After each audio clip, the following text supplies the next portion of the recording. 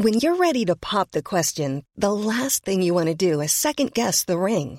At BlueNile.com, you can design a one-of-a-kind ring with the ease and convenience of shopping online. Choose your diamond and setting. When you find the one, you'll get it delivered right to your door. Go to BlueNile.com and use promo code LISTEN to get $50 off your purchase of $500 or more. That's code LISTEN at BlueNile.com for $50 off your purchase. BlueNile.com, code LISTEN.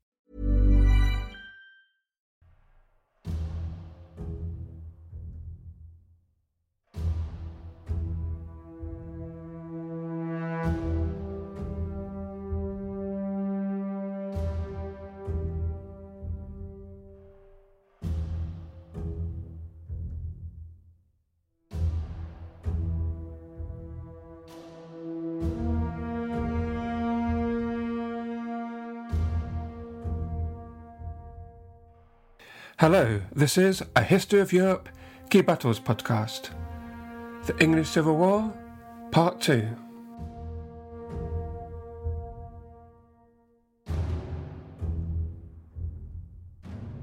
Charles I of England became king at the age of 24, proclaimed on the same day as the death of his father, King James I, on the 27th of March, 1625. He was more reserved than his father, with a strong sense of formality and order. Influenced by the Spanish court where he had spent many months, he gave a more formal tone to his court and dressed in black. He had a stutter which made him shy and hesitant in speech. Raised in England since he was an infant, Charles dearly loved the Anglican faith and saw it as a happy medium, a common-sense route between the twin extremes of Catholicism on the one hand and the various versions of Protestantism across Britain.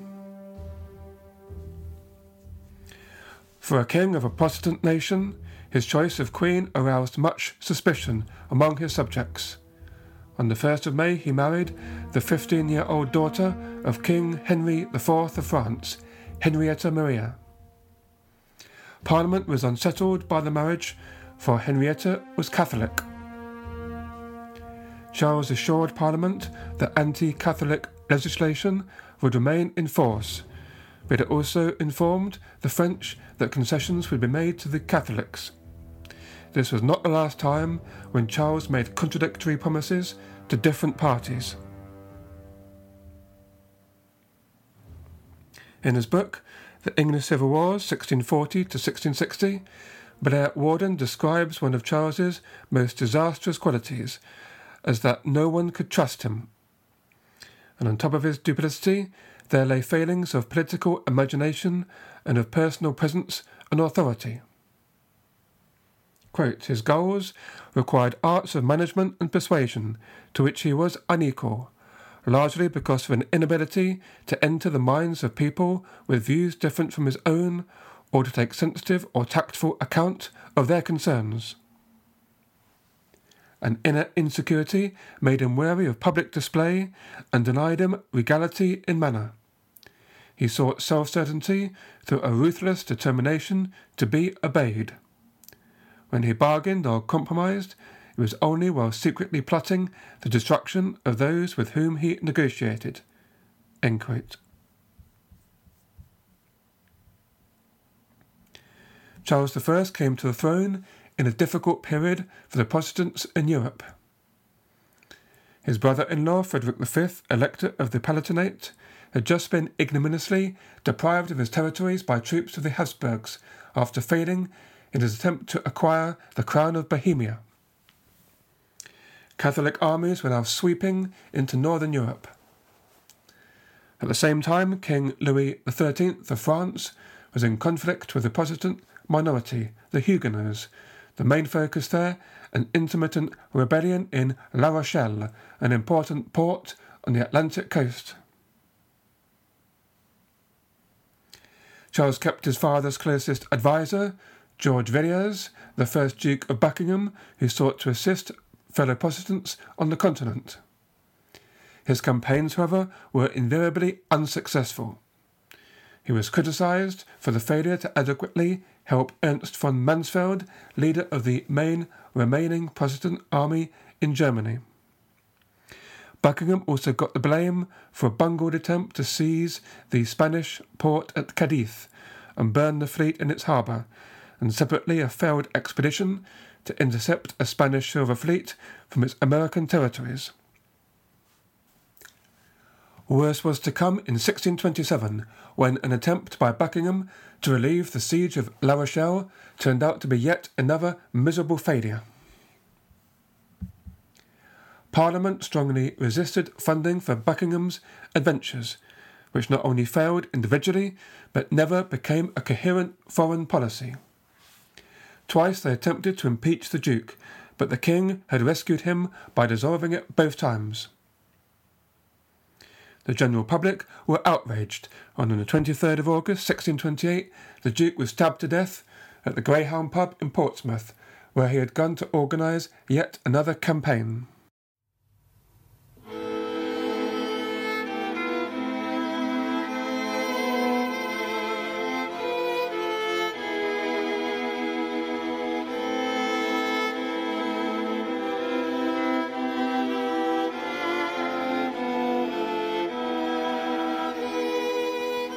Throughout, Charles had attempted to get the finance from Parliament without discussion.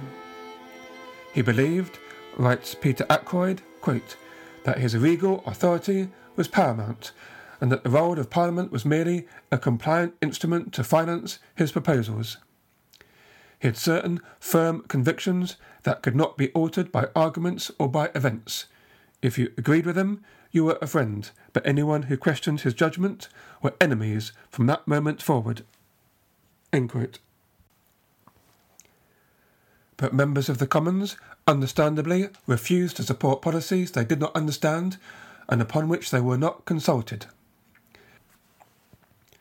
Charles had two of them, Sir John Eliot and Sir Dudley Digges, taken to the prison in the Tower of London, but within a week he was compelled to release both.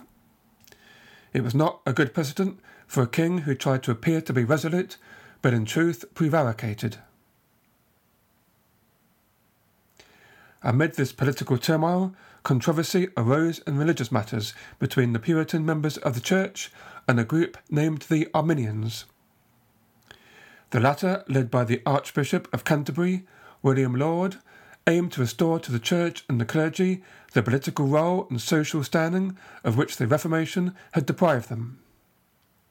Some of them were dismissed as papists, but in fact, in contrast to Roman Catholics, their objective was a purified national church. In January 1629, Charles I opened the second session of the English Parliament, which had been prorogued in June 1628 to address the perennial issue of the funding of the monarchy. Parliament, understandably mistrustful of the king, were inclined to pursue their own grievances first, not least the perceived threat presented by Laud and the Arminians to the Church. The king lost patience and dissolved Parliament, and so began an 11-year period of personal rule where Parliament was prorogued. It is seen by some as a conscious experiment in the viability of royal absolutism, with the prospect of an acquiescent nation obeying the king's commands. His subjects were simply asked to trust his good intentions. In many ways, despite his autocratic style, Charles acted in moderation. On the positive side, Charles was a great patron of the arts and added substantially to the royal collection. As court painter, he chose Anthony van Dyck, a young Flemish painter who produced a string of portraits of the royal family. One famous picture was from 1633, when Van Dyck portrayed the king riding through a triumphal arch in the classical style. And as renovator of the royal residences, Charles also encouraged architecture. As an example, he commissioned Inigo Jones to design a pavilion for his wife, Henrietta Maria at Greenwich, creating a Palladian building in sprawling parklands. The classical style matched the sense of order which Charles encouraged at his court.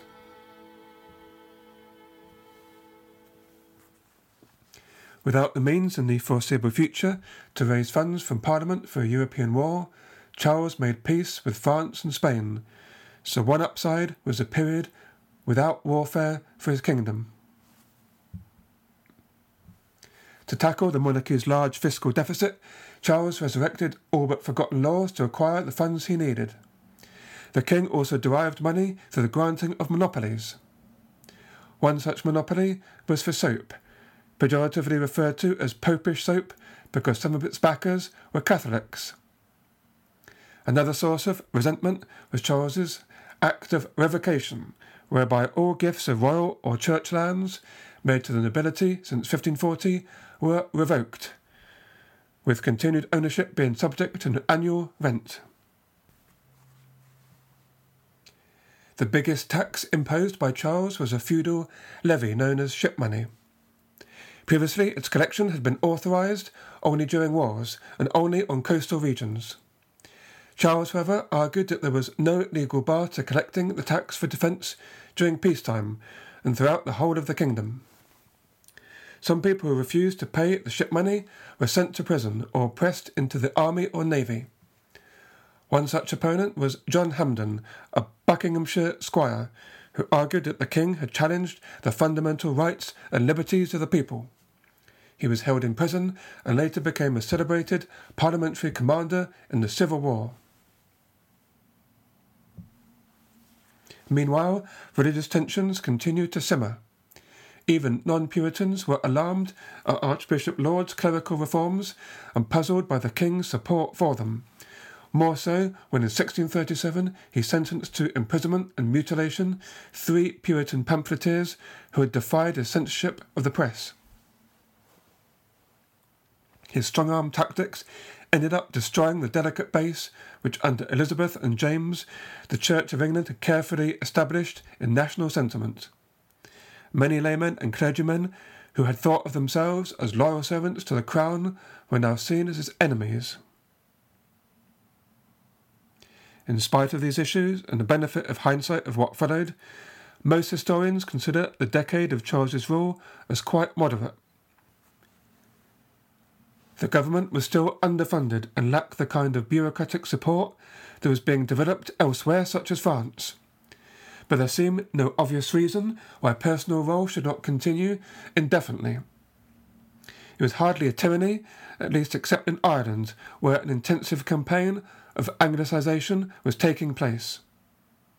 However, the trigger for civil war came neither from England nor Ireland, but from Scotland. Life is full of what-ifs. Some awesome, like what if AI could fold your laundry? And some, well, less awesome, like what if you have unexpected medical costs? United Healthcare can help get you covered with Health Protector Guard fixed indemnity insurance plans. They supplement your primary plan to help you manage out-of-pocket costs. No deductibles, no enrollment periods, and especially no more what-ifs. Visit uh1.com to find the Health Protector Guard plan for you. Millions of people have lost weight with personalized plans from Noom. Like Evan, who can't stand salads and still lost 50 pounds. Salads generally for most people are the easy button, right? For me, that wasn't an option. I never really was a salad guy. That's just not who I am. But Noom worked for me. Get your personalized plan today at Noom.com. Real Noom user compensated to provide their story. In 4 weeks, the typical Noom user can expect to lose 1 to 2 pounds per week. Individual results may vary.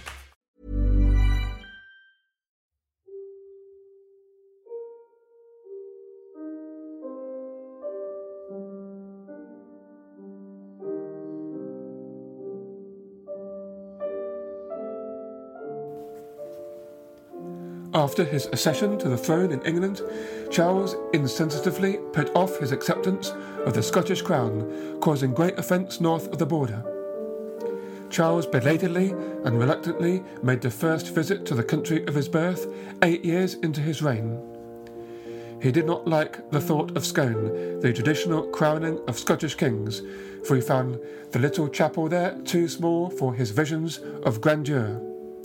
So he opted for Edinburgh, the capital of the Palace of Holyrood House. Charles showed his characteristic lack of sensitivity when he declared that the Kirk, or Church of St Giles, was henceforth to be recognised as an Anglican cathedral, something anathema to Presbyterians. Also, by loading the Scottish Privy Council with bishops, he angered the nobles, who saw themselves being passed over for jobs and power that had once been theirs by right. In 1636 he issued the Code of Canons, a set of laws designed to bring the Scottish Kirk into line with the Anglican Church. As if that wasn't enough, the next year he ordered that a newly revised English prayer book was to replace that of the Scots. What caused real anger was that this was forced into Scottish churches without any discussion or vote by the Scottish Parliament. In churches throughout the land, churchgoers openly rejected the prayer book. Several riots broke out, and soon petitions were rolling into Edinburgh from around the country, demanding the withdrawal of the book. A rebel parliament formed and composed the so-called National Covenant, a pledge to defend Scotland's rights and to declare precisely what would and would not be tolerated by Scots on matters of church and state. Over time, the pledge was signed by tens of thousands. In November 1638, a convocation of Scottish leaders met in Glasgow Cathedral and officially threw out the Code of Canons and Prayer Book, and the bishops were deposed. Open conflict broke out when Charles attempted to suppress the rebellion by force by sending the army. In what became known as the First Bishops' War of 1639, the Scottish rebels, led by the mercenary soldier Alexander Leslie, confronted Charles's Englishmen and forced them to sue for peace after just a few weeks of skirmishing. The Scottish Parliament met in June 1640 in defiance of the King's wishes and confirmed the decisions made in 1638 in Glasgow Cathedral. And so Charles, without the resources available to put down the rebellion, had no choice but to do what he had avoided for 11 years. He summoned the English Parliament to try and secure the funds for military action. In the resulting general election, only 62 of the seats were contested, with the other candidates selected by the principal landowners in the country and by the municipal corporations of the towns and cities. Other members of Parliament were chosen by individual patrons who owned the right of nomination. There were no parties in any modern sense. Most members came to Westminster with a lively sense of local complaints, but often when congregated together found that they had grievances in common. The newly elected Parliament opened on the 13th of April 1640. The King's representative revealed that a bill had already been prepared. It was only necessary for Parliament to pass it before they were allowed to discuss their individual grievances. This was completely unacceptable to members, one of whom, named John Pym, spoke especially forcefully for the power of Parliament in decision-making and condemned the religious innovations introduced by Laud. The grievances of his 11 years' silence now poured forth in an attack against ship money, monopolies, and other measures the King had imposed. Charles kept on insisting that the requested financial subsidies be granted to him, but it was apparent that the English were not inclined to pay for a war to enforce on Scotland a religious and political programme, at least not without a proper debate on their grievances. When Charles heard rumours that a petition was being drawn up asking him to come to terms with the Scots, he angrily dissolved Parliament. Because it only lasted 3 weeks, it became known as the Short Parliament. Peter Ackroyd writes that it had achieved nothing, but yet changed everything. Parliament had given voice to the frustration and anger of the country at the behaviour of the King, and became a national forum where none had existed before. Within hours of dissolving Parliament, Charles was busily engaged with financing and raising a force to conquer Scotland. His attempts to mobilise an effective army were no more successful than before, as most of the men were uninterested in pursuing the king's quarrels with Scotland. The Scots themselves were heartened by events in England and mobilised an army of their own, again under Alexander Leslie. Leslie put together an army of 25,000 men to take the fight into England. As they crossed the River Tweed, a declaration was issued to the effect that they were not marching against the English, but against the Papists, the Arminians, and the Prelates, and that they would remain in England until their grievances were heard by a new Parliament. Viscount Conway, in charge of the English army, had been ordered to fortify the banks of the River Tyne and to defend Newcastle. He left 2/3 of his troops to protect the city and took the remainder to a ford in the river at Newburn. The Scots took up a commanding position on the north bank, from which they fired on the enemy. The English were outnumbered about 5-1 and probably had little stomach to fight, so they fled after some of their number were killed. The Battle of Newburn, a resounding victory for the Scots, could be considered the first of the Civil War. The English retired to the borders of Yorkshire, leaving the counties of Durham and Northumberland in the hands of the enemy.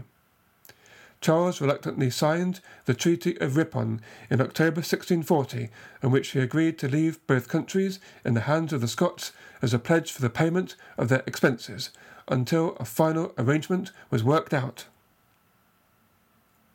The king, his authority in tatters, was left with no choice but to summon another parliament to grant him the supplies which he needed to make the payments. Now at his subjects' mercy, his experiment of absolute monarchy had come to an end. What was to be called the Long Parliament opened in November 1640, amid widespread feeling that the country was plunging into a crisis. King Charles tried to exert his authority by asking the members to lay aside their suspicions, but the mood of the House would not be improved by bland reassurances. The collapse of the King's authority left a vacuum of leadership which was filled in the Commons by John Pym. His position as leader of the House gave him a powerful position both to manage the agenda and to give the House a sense of direction. The first months focused on two main items. Firstly, agreeing a settlement with the Scots to return home, which they did in August 1641. And secondly, political reform. Charles, politically isolated, caved in to a series of legislative initiatives. This included the outlawing of ship money, a bill forbidding the dissolution of Parliament without its own consent, and the abolition of the Star Chamber, a court composed of privy councillors and judges which had become synonymous with political oppression. Archbishop Laud was sent to the Tower of London, where he was tried for treason and executed 4 years later.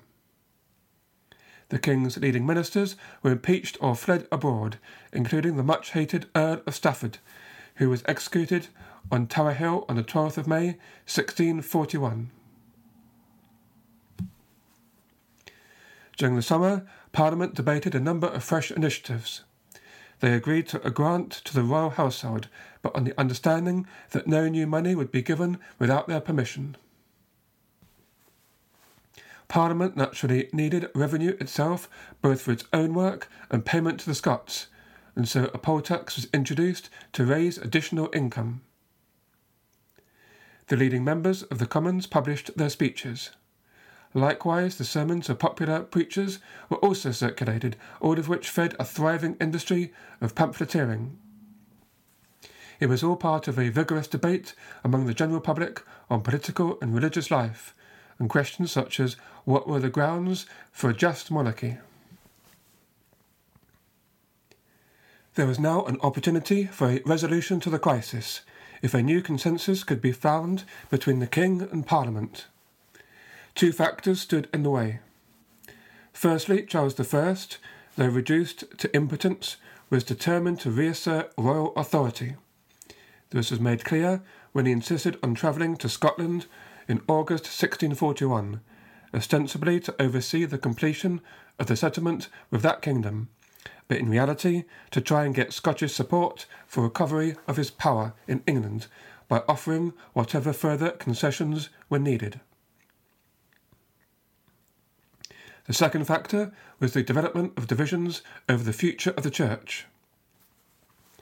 A group of militant Puritans presented the so-called Root and Branch petition, which demanded the abolition of the episcopacy, that is, the hierarchical structure of church governance. This split the anti-royalist coalition, many of whom wished to retain the Elizabethan settlement of the Church. By the autumn of 1641, John Pym and his allies were struggling to keep control and had already lost the support of the House of Lords. To regain the initiative, they put forward a document called the Grand Remonstrance. Its main intention was to assert the claims of Parliament by firstly listing the reforms already passed by the Long Parliament before proceeding to list outstanding grievances. Central to the petition was the belief that there had been a Catholic conspiracy to subvert the religion of England and that steps had to be taken to retrieve the position. On the 22nd of November 1641, following a protracted debate, the Grand Remonstrance was passed by a narrow margin, 159 votes to 148. Its passage divided Parliament and drove some prominent parliamentarians who had previously been critical of the King into the Royalist camp. Charles long delayed giving a response to the document. It was at this delicate moment when news reached London that a rebellion had broken out in Ireland. The anti-Catholic sentiment in Westminster and Edinburgh had heightened the long-held fear of Irish Catholics of an assault on their religion.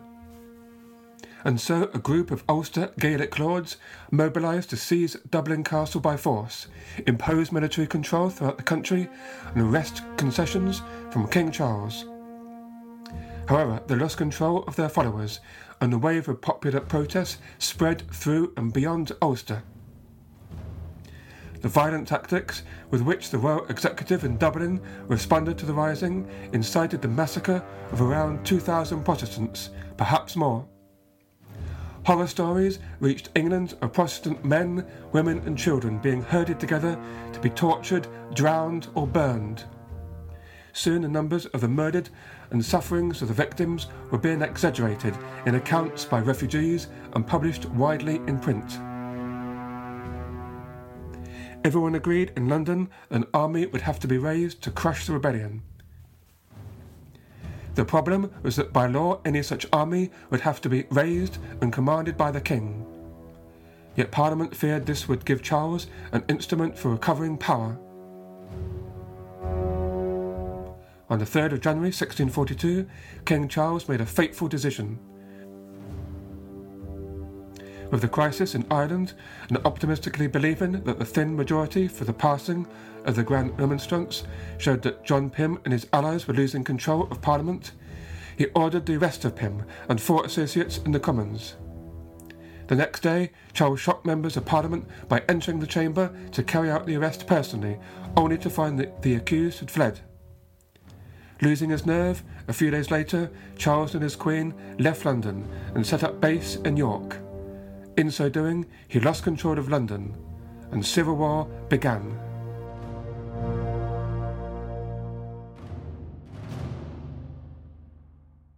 Thank you for listening to A History of Europe Key Battles podcast. The music earlier was from John Dowland, a collection of instrumental music called Lacrimæ, or 7 Tears, the first part of that. And I'll play out with a piece from 1589 by the French composer Toineau Arbeau. It's called Belle qui tienne ma vie. Both come courtesy of museopen.org. I hope you enjoy, and I hope you can join me next week for the 3rd part of the story of the English Civil War.